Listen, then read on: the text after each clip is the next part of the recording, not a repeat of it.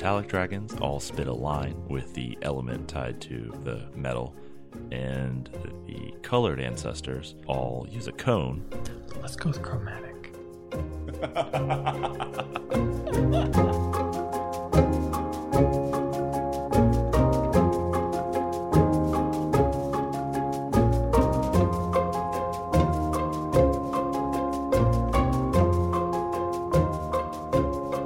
Live from the Mundangerous Hatchery in New York City, I'm your host Shane. And I'm your host Ishan. And welcome to episode 43 of Total Party Thrill, a podcast for game masters and players where we discuss our campaigns in order to inspire yours. In this episode, we're talking about playing Dragonborn, the scaliest race in 5e. But first, the party ponders a prophecy in the Morning Glory campaign. And later, the Talon of Tiamat spreads its wings, and avarice, in the Character Creation Forge. All right, so we haven't had a chance to talk about this yet, but we did get a pretty cool release, rather unexpectedly a few weeks ago. The Planeshift Zendikar rule supplement. It's a Magic the Gathering crossover. Yes, so my understanding, they released this book called The Art of Magic the Gathering Zendikar. It was kind of like a setting book for Zendikar. It was rules light, but a lot of great art. Yeah, and so they were like, well, why don't we just make some rules for it, right? So here's your 38-page PDF supplement for your D&D game. It's essentially a nicely put together, beautiful looking Unearthed Arcana. Yeah. So it's got 5 new races, one for each of the Magic the Gathering colors. So there's Core for white, Merfolk for blue, Goblins for red, Vampires for black, and Elves for green. There's some new monster manual entries for some new creatures in Zendikar, as well as some recommendations as to what entries to use for other creatures in Zendikar, and then the Eldrazi, who are kind of the shining bad guys. Yeah, I mean, they've admitted that they're basically a cross between Galactus and Cthulhu. Yeah. They eat planes. Yeah. So they're like a super varied race, though. And so their approach was neat in the way they handle it. They basically recommend a handful of different monster manual monsters that would fit in with sort of their general approach for Eldrazi. So lots of, demons and aberrations, that kind of thing. And then they gave an additional list of abilities that would make them kind of fit. And so some of them are super simple. It's like change all their damage to necrotic because they're actually drones feeding the Eldrazi Titans. Right. Or all of the ones associated with this particular Eldrazi are blind and have blind sight. Yeah. Or, some of them actually gain an ability, So it's little stuff like that, but it's a cool way to reflavor stuff. Yeah, this is basically what we've talked about previously when designing unique monsters or monsters with different kinds of abilities, particularly at the upper end of the challenge rating scale. Mm-hmm. You basically just leaf through the Dungeon Master's Guide and look for the different abilities that are listed out and just throw them onto a monster and up its CR. Yeah, I think it's a cool approach. I don't know a whole lot about Zendikar. I don't play Magic the Gathering. I used to play a lot. I have not played in like 20 years. Yeah, so can't tell you, but from what I've heard, it's apparently a really cool setting. People are really excited about it. So I guess it's cool. I wish that they would put some of these resources into developing D&D properties. I would love a beautiful 38-page PDF of Ebron or Dark Sun material, or Planescape would translate so well with some of these artists. Yeah. And of course, it's not Adventurers League legal. No, it's not, because it's lightly play tested at best. Yeah, some of this stuff actually seems probably a bit strong. Yeah. I was going, ooh. Well, it might be balanced within the setting. Yeah. Right? That's the thing is when you're talking about adding these abilities onto monsters as well, mm-hmm. You're going to slightly bump their CR without having to do that math. Right, when you're dealing with like multiversal threats. Yeah. I don't know. But it was written by James Wyatt, who used to be on the D&D team, moved over to the Magic the Gathering team. So I don't know. Maybe this is just his notes from his home game. But hey, glad we have them. Yeah. So we're not reviewing anything from the Dungeons Masters Guild this week, but next week we are going to resume with the Blood Hunter class by Critical Role's Matt Mercer. We are reviewing it. We're just still working on that review. Yeah. A full class is much more in depth than, a race. Actually, in a lot of ways, a class is harder to do than an adventure because an adventure has some more reading, but there's a lot more thought that goes into a class. You really got to balance the mechanics well. Yeah. So we've got to dig into that a little bit longer. So let's move on to the Morning Glory campaign. Last time, the party had just received what they would later find out was their final prophecy, their third one. Why don't you hit me with that prophecy again, Ishan? All right. Vestiges of rigid caste, wrath, cold life, and claw. One good and two of evil, one chaotic, two of law. Purest blood of dragon's sire, bound in broken scale, mirthless jester's frozen heart, torn from palest jail. Naive, six-faced golden child, perfectly unmade, breaker of the Gorgon's nest, clad in living blade. Gather these and speak the essence of thy enemy, who now must fight on equal terms, without divinity. So the dragons told the party, we think this snippet, which we don't understand, has something to do with being able to kill an immortal being. And the party had already determined at this point that you can find snippets in the Draconic Prophecy that refer to a specific immortal being about how its particular death conditions might be met. So, if you want to kill a fiendish overlord, for example, and not have it reform almost immediately in the depths of Kyber, you need to locate its death conditions and find a way to meet them, which often involves like centuries and generations of like random plotting and putting things in the right places to get the right person born. Yeah. That's a little complicated. And these fiendish overlords also have Proctu, who are doing their best to derail those attempts, right? Right. So if there is sort of a one-size-fits-all way to kill an immortal being, that is what the party wants. Yeah. You guys had spent the better part of a year on the first prophecy because it was intentionally very vague, just sort of like setting the backdrop for what you guys were going to start getting into. But this, I think, like you said last week, this is basically, it's a fetch quest for you guys. Yeah. It's like, here are 3 things. Once you figure out what they are, go get them. Problem solved. There you go. So the party had also had other information that they were putting together. They had realized that Cube, their artifact, had at one point been Primus, a very powerful, nearly deific being. And then when Primus had died, all that was left over was sort of this vestige, this bit, still very powerful and not really understandable, but much less powerful than its previous incarnation. And so, through a bunch of knowledge checks, there are many sages in the party. They started to put together, okay, so if a fiendish overlord dies, like Raul Tukesh was killed by Primus, perhaps there's also something then left over. And you guys asked the dragons, okay, has this ever happened before? Has an overlord ever died before? And they said, well, actually, yeah. One time about 100,000 years ago, Katashka, the gatekeeper, was killed by the dragons. The death conditions were met. We don't have any information about what actually those death conditions were, but she died. Oh, and now that entire area near the place where like her body fell is horribly haunted. And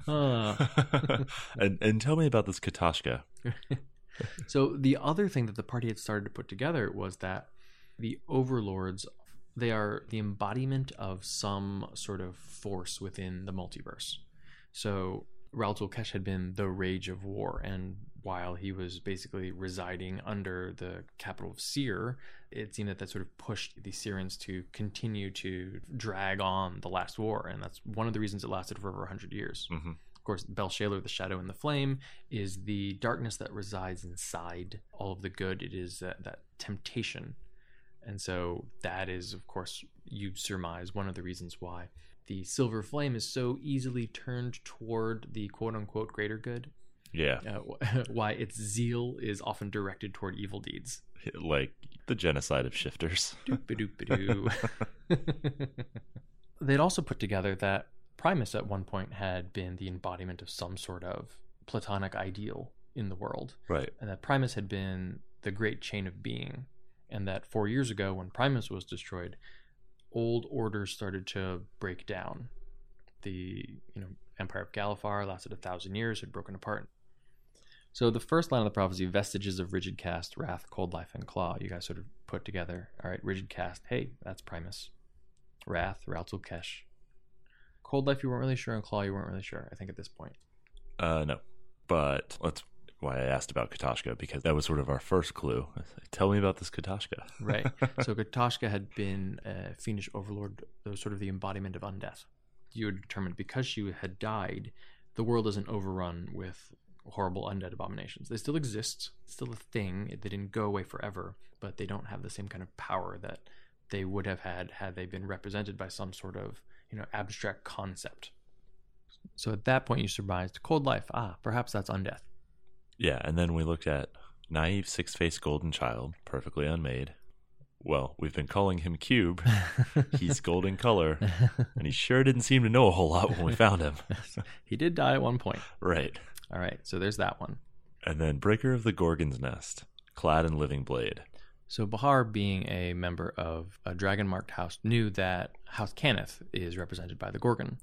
Right. And, of course, the Gorgons were based in Seir until it was destroyed. And, of course, who destroyed Seir? Raltulkesh. And we had a brief run-in. Very brief. with our friend, the Lord of Blades. Mm-hmm. A warforged, clad in living blade, wearing a strange helm. Which made you then go, after this prophecy, oh no. Yeah. I think I know what happened to Raltulkesh. I think he's wearing Raltukesh's skull as a hat. And he's not so cool anymore. Because if you remember, we had discovered the Lord of Blades' real name. Right. Regulus. And then as we had kind of done our time travel, we learned that Regulus was the manservant of Aaron de Cannith. Purest blood of dragon sire, bound in broken scale. It took you guys a little longer with that one, but honestly, all of this was you mostly figured out in the same session, and part of that was knowledge checks, and part of that was just, it was a great, like, 6 people sitting around and being like, wait, hold on, how about this? Yeah. How about this? And it was nice for me because you guys were sort of reading through a lot of the old lore that I'd given you that was sort of a tip-off to a lot of this. So the blood of dragon sire, like the dragons, those of you familiar with Eberron know that the dragons were born of the blood of Sybaris that fell after he was killed. And the purest blood were the Coatls and the angels, because that blood didn't actually touch the ground of Eberron. They coalesced into immortal spirits while they were still in the air. And then his scales formed around the world of Eberron to create the Ring of Sybaris, from which stems all magic. And you guys recall that you knew the location of one very large Sybaris shard. Yeah.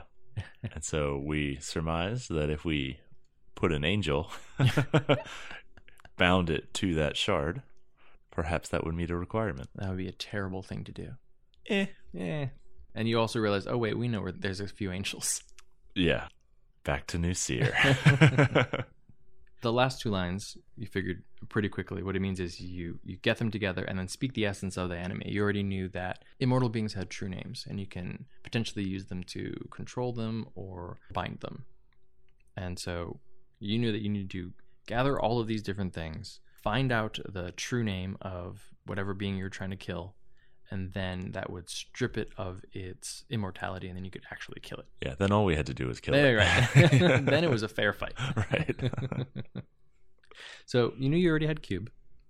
You knew where to find the Lord of Blades.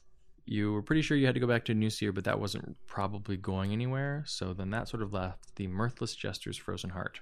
Yeah, which we had a pretty good idea of where it was, just because the dragons knew where it was, and it left a big corrupted stain right. on the land. The Harvest of Pain. Yeah. And so at this point, you all said, well, I think it's on to the Harvest of Pain. But first, let's do some shopping. That's right. At this point, you guys were still, I think, level 15, and this was my solution to the magic item shops. You know, Eberron has them, but at this level, like, you can't go in and buy a Robe of the Archmagi in Sharn. Right. So Argonesson in canon has an independent city of mostly humanoids called Iolakar, and I just had the chamber give them the sigil sequence to the teleportation circle, and the party showed up there, and then it was basically this vast magical bazaar where they were able to get whatever they want and trade for it with the items and gems that they had, although their gold was useless. Yeah, gold wasn't helpful, but we were able to trade like for like so a legendary for a legendary, a very rare for a very rare, that sort of thing. And so then we all got to optimize. That's right. And boy, did we need it. Since this was the first 5e game that we were all playing, I didn't really necessarily know like which magic items would be useful, which ones the party would necessarily be interested in. They didn't really either. So introducing this like trading 1-for-1 opportunity basically meant that anytime they wanted to, they could teleport back here and then swap out items and try out new things. And that sort of kept it from being like, all right, well, we're playing 5e right now, but we may not play another 5e campaign for a couple of years. You better hope you get to do that fun thing with that item. Right. Yeah. You still wouldn't let me have my staff. This is true. You were just going to break it. Staff of Power is just fine. So once we had finished our shopping, we decided we were headed out to find Katashka's heart. And we'll find out how they did next week. All right, so let's talk about Dragonborn. Let's briefly talk about the history of Dragonborn in D&D. All right, so I remember in 3.5, they were basically like a racial template. Yeah, this was your replacement for the half-dragon, basically. You were formed by a ritual of devotion to Bahamut. You, like, crawled inside an egg. Yeah, and there was, like, this weird kind of, but it was kind of better than your mom got together with a dragon, you know? Yeah, so it's like, I don't know. Either way, I don't love this. 3.5 had a lot of, hey, here's a rebirthing ritual where now you start as level 1 with no memories. Yeah. And that's how we got this weird race. Like, Elan were the same way. Yeah. They gave you psionic abilities. Right. There were lots of, like, half-blood races at this point, right? There were the half Celestials, half Fiends, half Elementals, the Genasi. You know, it's so, like, half was in. And when you had dozens of splat books that you needed to print every month, well, this is what happened. Right. And then we get to 4E, and they replaced the half-orc, which was a little bit of a controversial inclusion in 3rd edition, but they replaced it with the Dragonborn, and the internet exploded. So the half-orc got relegated to the PHB 2, and the Dragonborn was now the brutish race. They also got rid of gnomes and replaced them with tieflings, but I was okay with that. Yeah, no one seemed to mind them being gone. No one really liked them in 3rd, and no one missed them in 4th. Yeah, 4th edition was really trying to appeal to a much broader set of potential players, and Wizards figured one thing that people would really want to do would be to play a dragon. Ish. Right? So that's the thing. Like, I really think half dragons are cool. I get the willies a little bit from Dragonborn. Yeah. Well, at least in 4th edition and 5th edition, they're just a normal race. Right. It's their racial history that they were muddled with by dragons. They just work like normal. You don't have to, like, crawl in and be icky to become a Dragonborn. Right. You just are. Yeah. And then in 5th edition now, the half-orc is back in the PHB. Dragonborn are there. Seems like things are fine. Whew. Yeah. There's room for big brutes. One is tough and one is pretty. Exactly. Ish. Yeah. If you're into scaly stuff. Yeah. I mean, who isn't? Well, let's talk about that physiology, shall we? So, Dragonborn look like, well, tiny humanoid dragons. Like, kind of like lizard folk Little dragons. lizard folky, yeah. But they're, like, big and sturdier, right? They're, like, taller and heavier than humans. And still color-coded. Yes. They have the colored scales of their draconic ancestors. However, all of them get +2 to strength and +1 to charisma. Are they pretty? They have forceful personalities. Fair enough. Like the draconic ancestors, they've got a breath weapon that they can use once per short rest. Yeah, and the form of that breath weapon is tied to their ancestor. So the metallic dragons all spit a line with the element tied to the metal, and the chromatic dragons all use a 15-foot cone, and again, color ties to element. DC is con based, which it means it's no one's primary stat. Yeah, it's never going to be a great DC, but no one's going to dump it, so it's always going to be decent, right? Yeah, and the damage is okay. Yeah, the nice thing is the damage continues to increase as you gain levels. So at first level, it's 2d6 damage on a failed save and half on a success. By 16th level, it's 5d6. So not great damage, but always decent. It's useful enough throughout the life of the character. Yeah. And then you also have damage resistance to the element based on the type of dragon ancestor that you have. I like that Dragonborn of the same type hurt each other less with their breath weapons. It makes sense. Yeah. One thing I don't like about it mechanically, though, is that you get this damage resistance. You know, it's a bit like the tiefling, but if you get resistance from somewhere else, it's just kind of a waste. Yeah. You know? So it's sort of odd. You don't want to match up with the same type of dragon when you're picking other abilities. Yeah, you can't go fully into fire. Right? You got to kind of dabble a bit. So unlike dwarves, which we covered last time, there's no Tolkien history behind the Dragonborn, right? Which is one reason we picked them. Right. So it's brand new to D&D. It only exists in D&D as a concept. So we need to talk a little bit about the culture because we don't have all of the non-D&D literature to kind of inform our view of Dragonborn. Yeah, all we have is a couple pages here and there of culture and lifestyle. Yeah. So let's extrapolate. Perfect. So Dragonborn have personalities that sort of mirror that of their draconic ancestors. They're either very, very good, very devoted to high ideals, or very, very evil. Yeah, very, very selfish. Yes. Yeah. So, and this goes back to the idea that dragons are tied to their alignment by their coloration, right? So if you're chromatic, you're always evil. If you're metallic, you're always good. And I think that's where that ties in. So I kind of like that. I like that in settings where that is still absolutely true about dragons, like Forgotten Realms. You can tell like a dragon's morality based on the color of its scales. Yeah, which is a little weird. Yeah, that Dragonborn aren't mechanically tied to that. Right. They can be something different. And Yeah. so that it's an interesting way to potentially play against type. Right. You can have like a red Dragonborn paladin. Yeah. But anyway you cut it, you're going to be on the extreme end, right? You're going to be either very towards or very against type. Mm-hmm.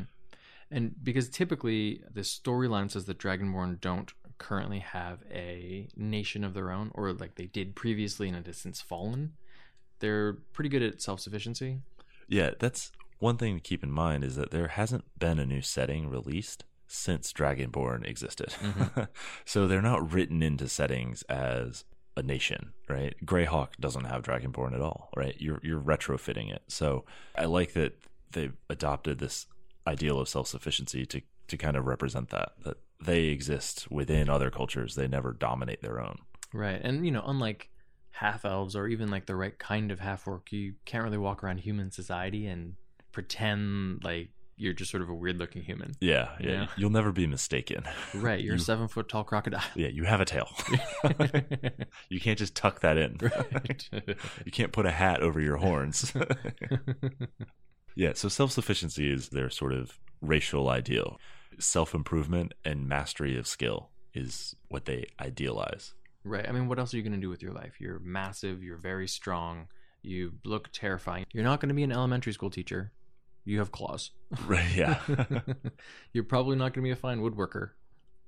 Maybe. You could be. Could be. Yeah. But you're probably better out there killing goblins, protecting the village. Probably, yeah. But again, I like that this fits into that extremes. The extremity of the personality is it's not about being good. It's about being great. It's about being the best. It's about being a master of whatever it is I'm doing. And to that end, the PHB also mentions they hate failure. So they're willing to push themselves to extremes before they're willing to give up. It's a bit of that draconic arrogance. Yeah. I have to live up to my own ideals. Yeah. And then they respect these kinds of traits in other people. These are the kinds of people you'll find in an adventuring party typically. Yeah, exactly. Which is convenient if you're writing a race into a role-playing game. Right. Halflings? Yeah. Oh, I dabble.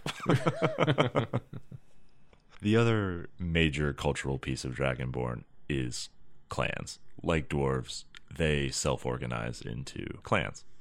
Right, without a nation of their own, without lands of their own, family ties are very important. And family ties are also very obvious. Yeah. Because I'm blue, you're blue. Yeah. No one's cast familicide yet. Yeah, exactly. So, similar to dwarves, clan names are important. So, Dragonborn actually put their clan name first, and then their given name or nickname. The history of their clan is important. The reputation is critical.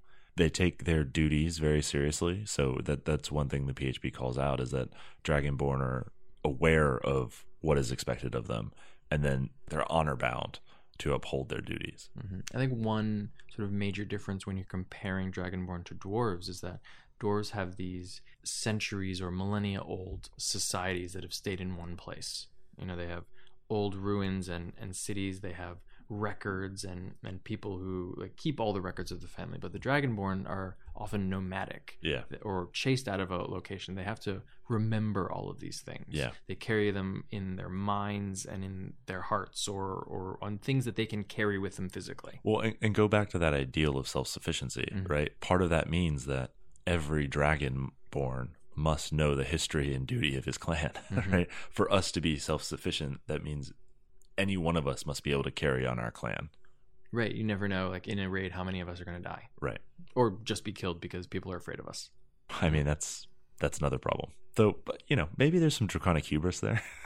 That's true. Walls. If we all breathe together, who can stand against us? I think another important distinction versus the dwarves, though, and this is a quote directly from the PHB, Dragonborn owe their devotion and respect to their clan above all else, even the gods.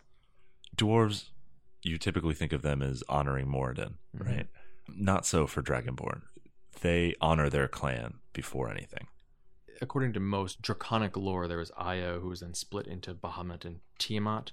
There's no evil version of Moradin that like many dwarves revere, but Bahamut is just as powerful as Tiamat. There is an evil dragon god that is on par with any good one that you would be looking out for. It's difficult as a Dragonborn, honestly, to go, yes, we will look to our one god, our savior, who does everything properly in the right way. Yeah.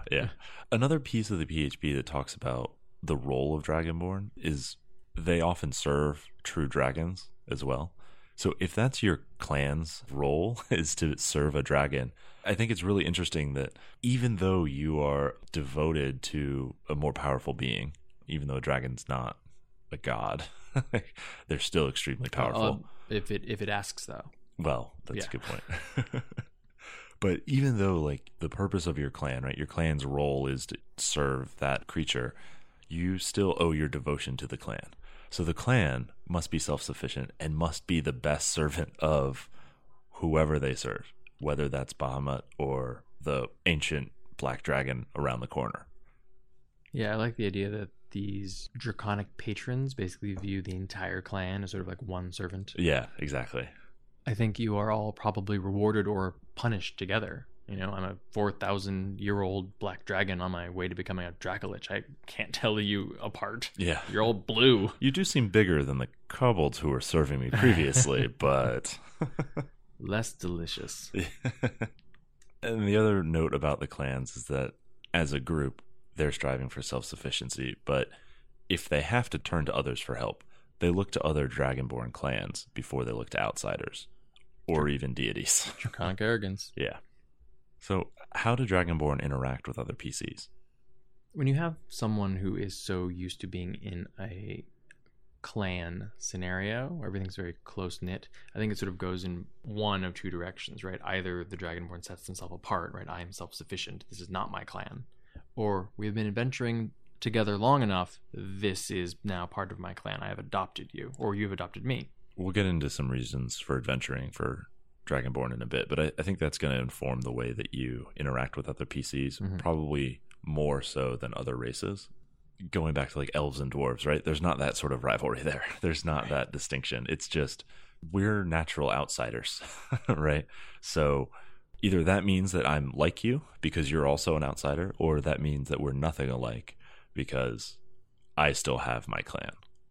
Ultimately, I think, given time spent together, a Dragonborn is going to judge other PCs based on their accomplishments.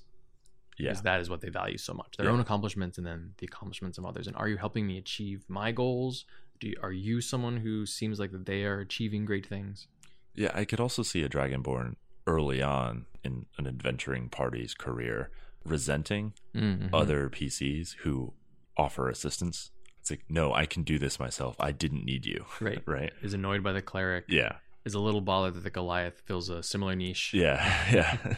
So, and at the table, you don't want this to be like a problem, right? But just kind of, so combat is done. Well, I sulk in the corner. Or like, I won't talk to the cleric for a bit, It's just a flesh wound. Yeah. I'll sleep it off. Exactly. On my bed of gold. What about interacting with other Dragonborn?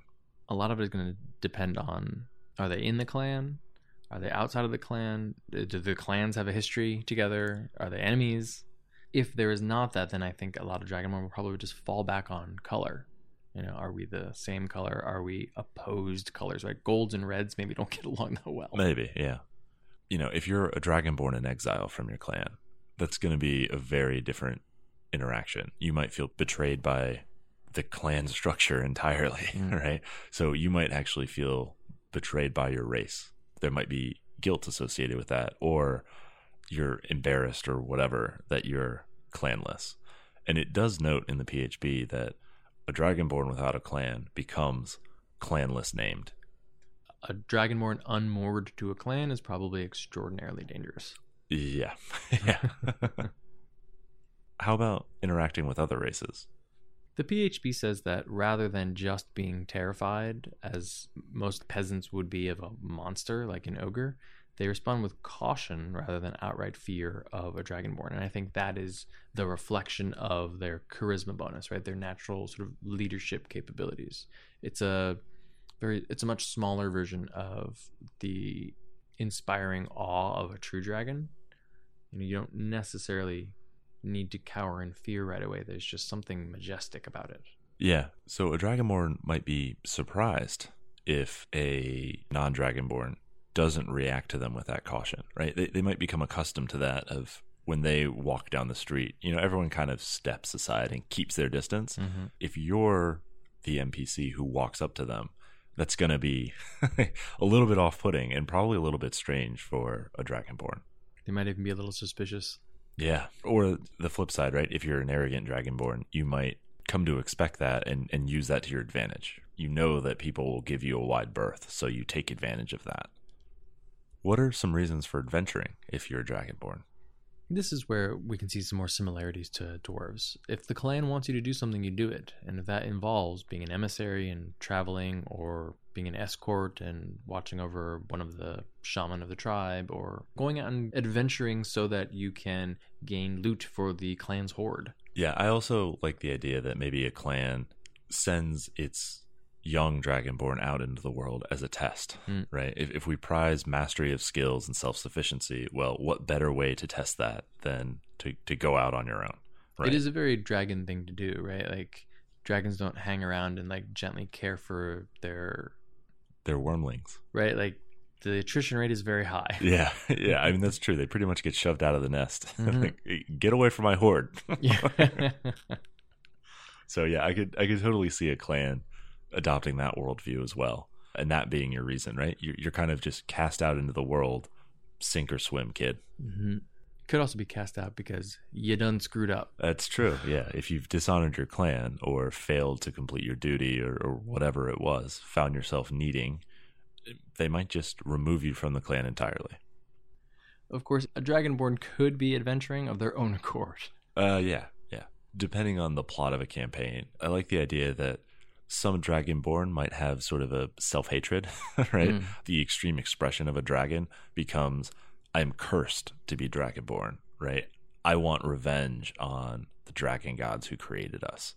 Right. Why aren't I just a true dragon? Right. Mm-hmm. Right. I think that might be particularly common among the servants of an evil or cruel true dragon. Mm-hmm. And that's a great way to go for a redemption arc there too, right? Like you're now trying to set the world right because of the awful things that you've done in service of the black dragon on the mountain. Or, well, I guess the black dragon wouldn't be on a mountain. The blue dragon on the mountain. There we go. And then, of course, you could be faithfully serving a true dragon. There's plenty of reasons to be your classic chaotic neutral adventurer if you're trying to amass gold for the horde of your dragon patron. As simple as that. It's just go get me some loot. And that's a nice way to start character development and then grow it from there. Yeah, it's a great way to have a push and pull. There's something that isn't letting you go. So while out adventuring, what kind of goals might a Dragonborn have? Well, we've talked about loot, but what about the mastery angle? Like, I want to become the most powerful sorcerer that ever was. Like, this is how I become the best. Right. I can't get this kind of training. I can't test myself back at the hatchery. Right. I'm already the best Dragonborn of my clutch. Mm-hmm. Now I must become the best Dragonborn ever. I will show the clan that I'm the best in the clan, and then I will become the best ever. I'll show them. Then I'll run into a tiefling and I'm screwed. Resistant to fire. Yeah. Dragonborn are also one of the races that are probably most likely to have goals that are just based on principles around their alignment or their worldview. I am out to do good, to right wrongs. They're the quintessential paladin race. Yeah, these can be extreme goals too, right? It's I want to eradicate all evil because, again, overexpress that alignment. I hate everything green. Yeah. I like the idea of a Dragonborn that plays against type because in a lot of ways, with the tight clan affiliations, you have so many things that are expected of you. I like the idea of like a Dragonborn bard that is out to explore the world, that really doesn't fit with the sort of rigid hierarchy and has these abilities, this natural affinity for magic, this impressive countenance, and these leadership skills. And they're wandering the world. They're already an oddity. Who wouldn't come from far and wide to see the singing dragon? And as a Dragonborn bard, you've got this whole clan history that you get to share with the world, right? So I made up that story. Yeah, I mean that could be part of your reason for adventuring, is just to spread the word of the deeds of your clan. It's a pride thing. And then you get mixed up in some stuff. you know how it goes. Yeah. The more that you can do to add to that proud history, that's right, the better. Dragonborn Bard, College of Satire. Yeah. You dull-scaled lummox. Yeah, those cutting words are going to be a little charged. So we've already talked about Bard, but what other classes fit really well with Dragonborn? Well, anything that's based on charisma, right? But I think in terms of how dragons are most often portrayed, I think sorcerer is the natural fit, just because in prior editions you needed spontaneous casting in order to have a lot of these dragon qualified abilities, and that's how dragons cast. They just are magical. They don't understand magic, right? They don't study it out of books. Exactly. So I think sorcerer fits perfectly. I think warlock makes a lot of sense, given that the Dragonborn clans are often supplicants of true dragons or of a dragon deity. So I wish there was a dragon patron that was available in 5e. I think that would be a cool idea. I know you had mentioned in the Morning Glory campaign that the dragon Durasturin was a warlock of Tiamat. Obviously we didn't have a mechanical definition for that, right? But I think that would be really cool to have that sort of patron for a warlock. Yeah, I agree. I also like the idea of a Dragonborn trying to get out under the thumb of a dragon and then picking just a different patron. Yeah, well, that was, by the way, the most perfect dragon goal. My patron is nicely bound in this prison and isn't bothering me. I will continue to harvest her power. Perfect. And follow my own objectives. Just need to get into her horde. Right. The only thing I don't like in 5e about dragon sorcerers is that there's a lot of overlap in the abilities. Yeah, a Dragonborn dragon sorcerer. It should be a perfect fit. Yeah, it's just not. There's also the paladin, because you're getting plus strength, so that makes you an adept fighter. Right, strength, charisma. Yeah. And as we talked about, the dedication to a goal, that just fits the paladin very well, that level of devotion. Right, driven to extreme alignments. Yeah. Works great for vengeance. Yeah, and obviously Oath of Devotion works too. I think the Oath of the Ancients probably fits a little bit worse, but you could maybe tie it to where your clan lives. You could totally fit that if you needed to. I also like the fighter. Plus strength is nice, but the charisma isn't necessarily going to fit in. But the Banneret, the Purple Dragon Knight from Sword Coast Adventurer's Guide, gives you a reward for having high charisma. So I think that's a cool fit potentially for a Dragonborn. And the PHB does talk about how legions of Dragonborn do sometimes fight wars for other entities. Yeah, I mean, it's a good mercenary race. Yeah. And you can emulate a warlord really well. Right. And if a Dragonborn is going to be in combat, they're probably going to want to lead. Yeah. And then because you're plus strength, Barbarian fits mechanically. I think flavor-wise, it's probably one of the worst classes. Yeah, you might need to be like a feral Dragonborn. Yeah. Untied to clan, or maybe you have a clan, but no patron. Yeah, something like that. Maybe never even seen a true dragon. You'd be pretty unique, which is fine. You're probably playing against type at that point. So in terms of combat, Dragonborn have high strength. They have resistance to an element, and they have a breath weapon. So they shouldn't be afraid to wade into the thick of it. Yeah, even though you can hit things with your breath weapon up to 30 feet away, like that's still pretty short range. Yeah, yeah. And with the line or the cone, you're going to want to sort of be right up in the face of your enemies and to catch as many of them as you can. Exactly. If we think of the dwarves' approach to combat as holding the line, right? The Dragonborn's approach to combat is group them up. Herd them together. Yeah. And they also have that dragon hubris, right? So you kind of want to play that up as not being afraid to charge forward, right? Mm-hmm. I mean, what could hurt them? We have the scales of dragons. Right. As for skills, you've got really only athletics, unfortunately, but there are a fair number of charisma skills that you can invest in. With like a minor investment in charisma, bumping it just a little bit, you can be pretty good at those. Yeah. And it just makes sense to be good at persuasion, intimidate, certainly. Mm-hmm. Maybe bluff and deception less so. You've also got perform as a charisma skill, which if you're taking perform and you're not a bard, right? Maybe that's a way to characterize your clan, you know, as one of the skills that they hold dear. Oration. Kabuki theater. Yes, a Kabuki Dragonborn. Perfect. Makes sense. I think dance. I mean, Lithe, Dragonborn. It's important to know the history of your clan, and the way that your clan traditionally displays that history, communicates that history, is whatever you make of it. Hula, obviously. They worship Pele. Yeah. This is a volcanic Dragonborn. Interesting mix of cultures. All right, so how did Dragonborn then interact with magic? I think you need to default to the same way that true dragons view magic. We're innately magical. Certainly more magical than those hairy creatures. Yeah. Tiny apes. Yeah. So magic just is. Right. This isn't magic. This is called breathing. Right.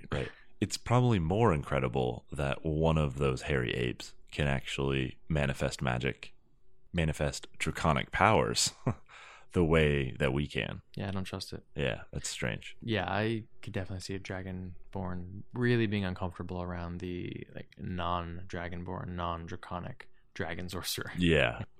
This seems inappropriate. Yeah, we are not alike. It doesn't even have a breath weapon, Mom.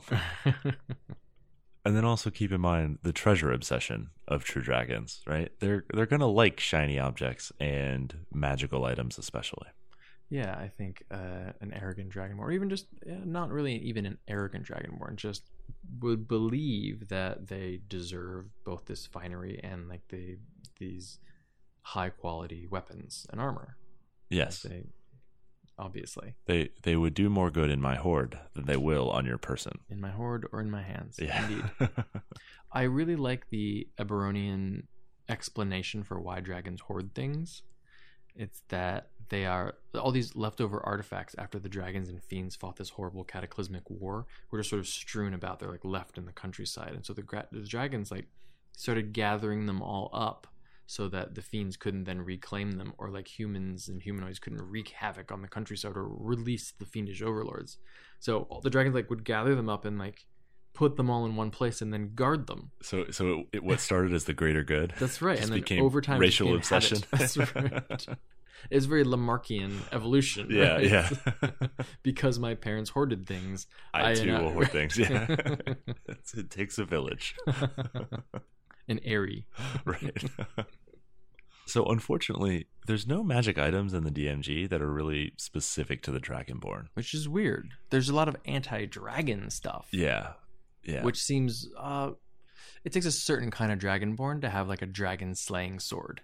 The special kind, I would say. You know, Mm-hmm. Go back to that self-hatred. Right. Really dig into those emotions. They're going to, in general, really prize items that help them be very good or the best at a particular task, one that they're already suited to or are well practiced at. Yeah, so unfortunately in 5e, there's not items that are going to give you direct bonuses to skills. Mm-hmm. So the best way to do that is just increasing ability scores. So things like Belts of Giant Strength or Headband of Intellect are sadly the best way to manifest that. Right. Yeah, it's interesting because in order to get very good at something, this mastery, I know it plays against type, or at least it feels like it does, but I think there are a lot of Dragonborn characters that would do well to take a single level of rogue, to represent that time that they spent really focused on a particular task, and then you have expertise. Yeah, or Bard is another one that gets you that expertise. It's a little more investment, but it does fit the character a little better usually. Yeah. And then as a DM, I think this is a good chance to give some slightly useful trinkets. I'm thinking things like masterwork tools, so artisans tools or thieves tools, things like that might give you a slight bonus or maybe advantage, something like that, where you are acknowledging that in order to be the best at whatever this task is, I also must have the best tools and work with the best materials. Yeah, the Dragonborn is definitely the melee fighter who takes tool proficiencies rather than language proficiencies. Yeah. All right, do you hear that, Ishan? I think that is a carefully crafted figurine of a true dragon being... No, that's not. I have no idea. No idea what that sound is. You want to try that one more time? Sure. Do you hear that, Ishan? I think it must be time for the character creation. Wow, really? No witty comeback this time? All right, well, since we're moving on to the character creation forge, before we do that, let's talk about how our listeners can get in contact with us. We do love hearing from you. You can tweet at Shane at Mundangerous. That's MUN Dangerous. And you can tweet at Ishan at Evil Sans Carne. That's malice minus meat. And you can tweet at the show at TPTcast. You can also email us if you can't fit it into 140 characters at totalpartythrill@gmail.com. And last but not least, you can find us on the web at www.totalpartythrillcast.com. So we wanted to build something dragony this episode, obviously. And we've done several dragon-themed builds, so we actually went in a slightly different direction. We built something evil. Yeah, we had already done the Dragon Disciple, so we elected to go with the Talon of Tiamat. Bahamut has his paladins, and Tiamat has her talons. Yeah. They're more focused on deception and guile and spellcraft than they are melee combat. Yeah, so this was a 3rd edition prestige class, I believe. From the Draconomicon. What were some of the hallmarks of the class? Well, you had to be evil to even qualify for the class. All right, so that's a starting point. I think for 5e, you probably just want to have some relation to Tiamat or an evil dragon. Right. I mean, you're not going to want to serve Tiamat unless, this seems like a good idea. Yeah. You gained a breath weapon. Fortunately, as a Dragonborn, you've already got that. You got some spell casting, and you got better at bluff and intimidate, and you gained some of the abilities of dragons, low light vision and some immunities to sleep and a very mild frightful presence. And then at high levels, you could actually dominate other dragons. So how do we model this in 5e? Sounds like a dragon sorcerer to me. Yeah, well, if you start with Dragonborn, you'll get your breath weapon. Unfortunately, if you're not a Dragonborn, we don't have a good way to get the breath weapon. Although there are a fair number of spells that'll emulate it. Yeah, Cone of Cold, Burning Hands, that sort of thing. Burning Mouth. Yeah, I put my hands by my mouth. So we have Dragon Sorcerer 17, Archfey Tome Warlock 3. That is a combination that I never thought I would see. Yeah, so let's talk about the Dragon Sorcerer. Obviously, that gives you scales. More scales if you're a Dragonborn. Yeah. Gives you natural AC. So it gives you a 13 plus your dex bonus for your base AC. And wings. Level 14. What more does a Dragonborn really want than to be able to soar like the progenitors? To be a horrible abomination Dragonborn with wings.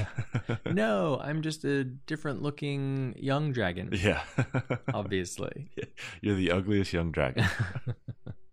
Sorcerer at 17 is going to have 9th level spells. At 8th level, you'll get Dominate Monster. That's on the spell list. So, which will let you dominate dragons. Exactly. So you're going to take Wish, right? True Polymorph, maybe. So you can become a dragon. Yeah. Maybe permanently become a dragon. I don't know. Wow. But I think the more interesting part of this build is going to be Archfey Warlock. Yeah, you've got that Fey presence that feels a little bit like the frightening presence of a real dragon. Yeah, and Sorcerer 18 could get actual draconic presence, which is basically a souped up version of Fey presence, but because 2 levels of Warlock isn't super beneficial, and we got a little bit more from a 3rd Warlock level, we decided to just take Fae and give us a watered down presence. Yeah, that and a real draconic presence isn't all that useful. No. So if you could reflavor, instead of an Archfey, Tiamat would be fine. And she gives you, instead of Fae presence, call it frightful presence or draconic presence. I mean, she's just as fickle as the Archfey. 5 heads, can't make up her mind. Yeah, exactly. As a 3rd level warlock, you'll have 2 extra 2nd level spell slots that recharge on a short rest, and then 2 invocations. So as a tome warlock, one of your invocations can be the Book of Ancient Secrets, which allows you to learn rituals from any class up to 2nd level. You just find them and write them down in your book. And then you get one other choice. Beguiling Influence gives you proficiency in deception and persuasion. And of course, if you've already got either of those, you can take anything else. Right. Of course, as a warlock, you'll have Eldritch Blast. So Agonizing Blast has become standard for the offensive warlock.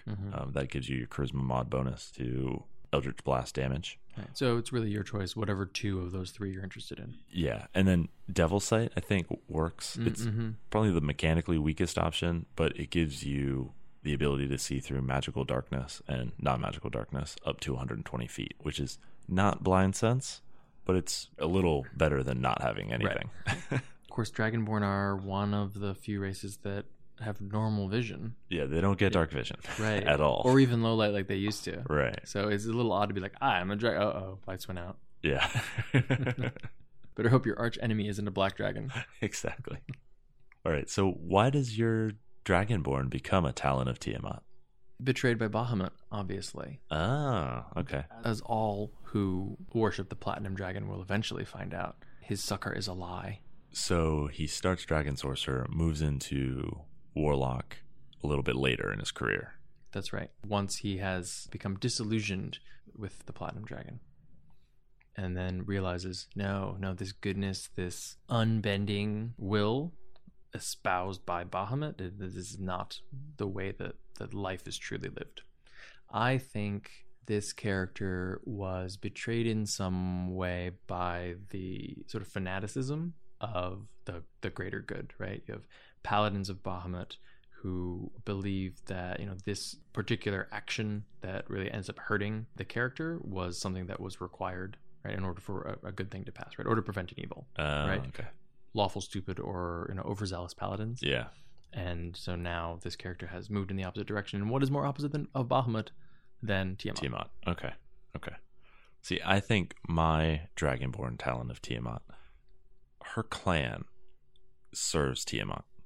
Oh, born into it. And so, not that everyone in the clan would become a Talon of Tiamat, right? But following that ideal of this relentless pursuit of mastery, of self-sufficiency, of being the best, what better way to prove that than to declare yourself one of Tiamat's talons, one of her weapons against the world?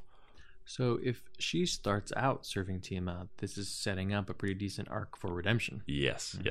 You've got to work that into your campaign a little in advance. This is a definitely check with your DM beforehand, because something needs to happen relatively early that causes her to continue serving Tiamat for power, but not betraying her party, right? So Tiamat's goals have to be, as crazy as they often are, aligned long enough that she gets a chance to sort of grow into the party. Yeah, Warlock gives a nice out here, because often you have characters who are serving a positive purpose or a useful purpose for the party, but doing it in the name of some crazy abomination. Yeah. All right, if you want to support the show, the easiest way to do this is to leave us a 5-star review on iTunes. If you're willing to help us out, we'll read your 5-star review on the air. You can also find us on Stitcher. It's like a Pandora for podcasts. If you like or favorite us there, the algorithm will help other people find us. You can also find us on Google Play, where you cannot yet review us. But maybe soon. So what do we have planned for next week's episode? We'll be talking about Session 0, the work that you do before you begin the first session of a campaign. And in the Character Creation Forge, we're building a Fist of the Forest. Well, that's it for episode 43 of Total Party Thrill. I hope we've lived up to our name, but either way, I'm Shane. And I'm Ishan. Thanks for listening.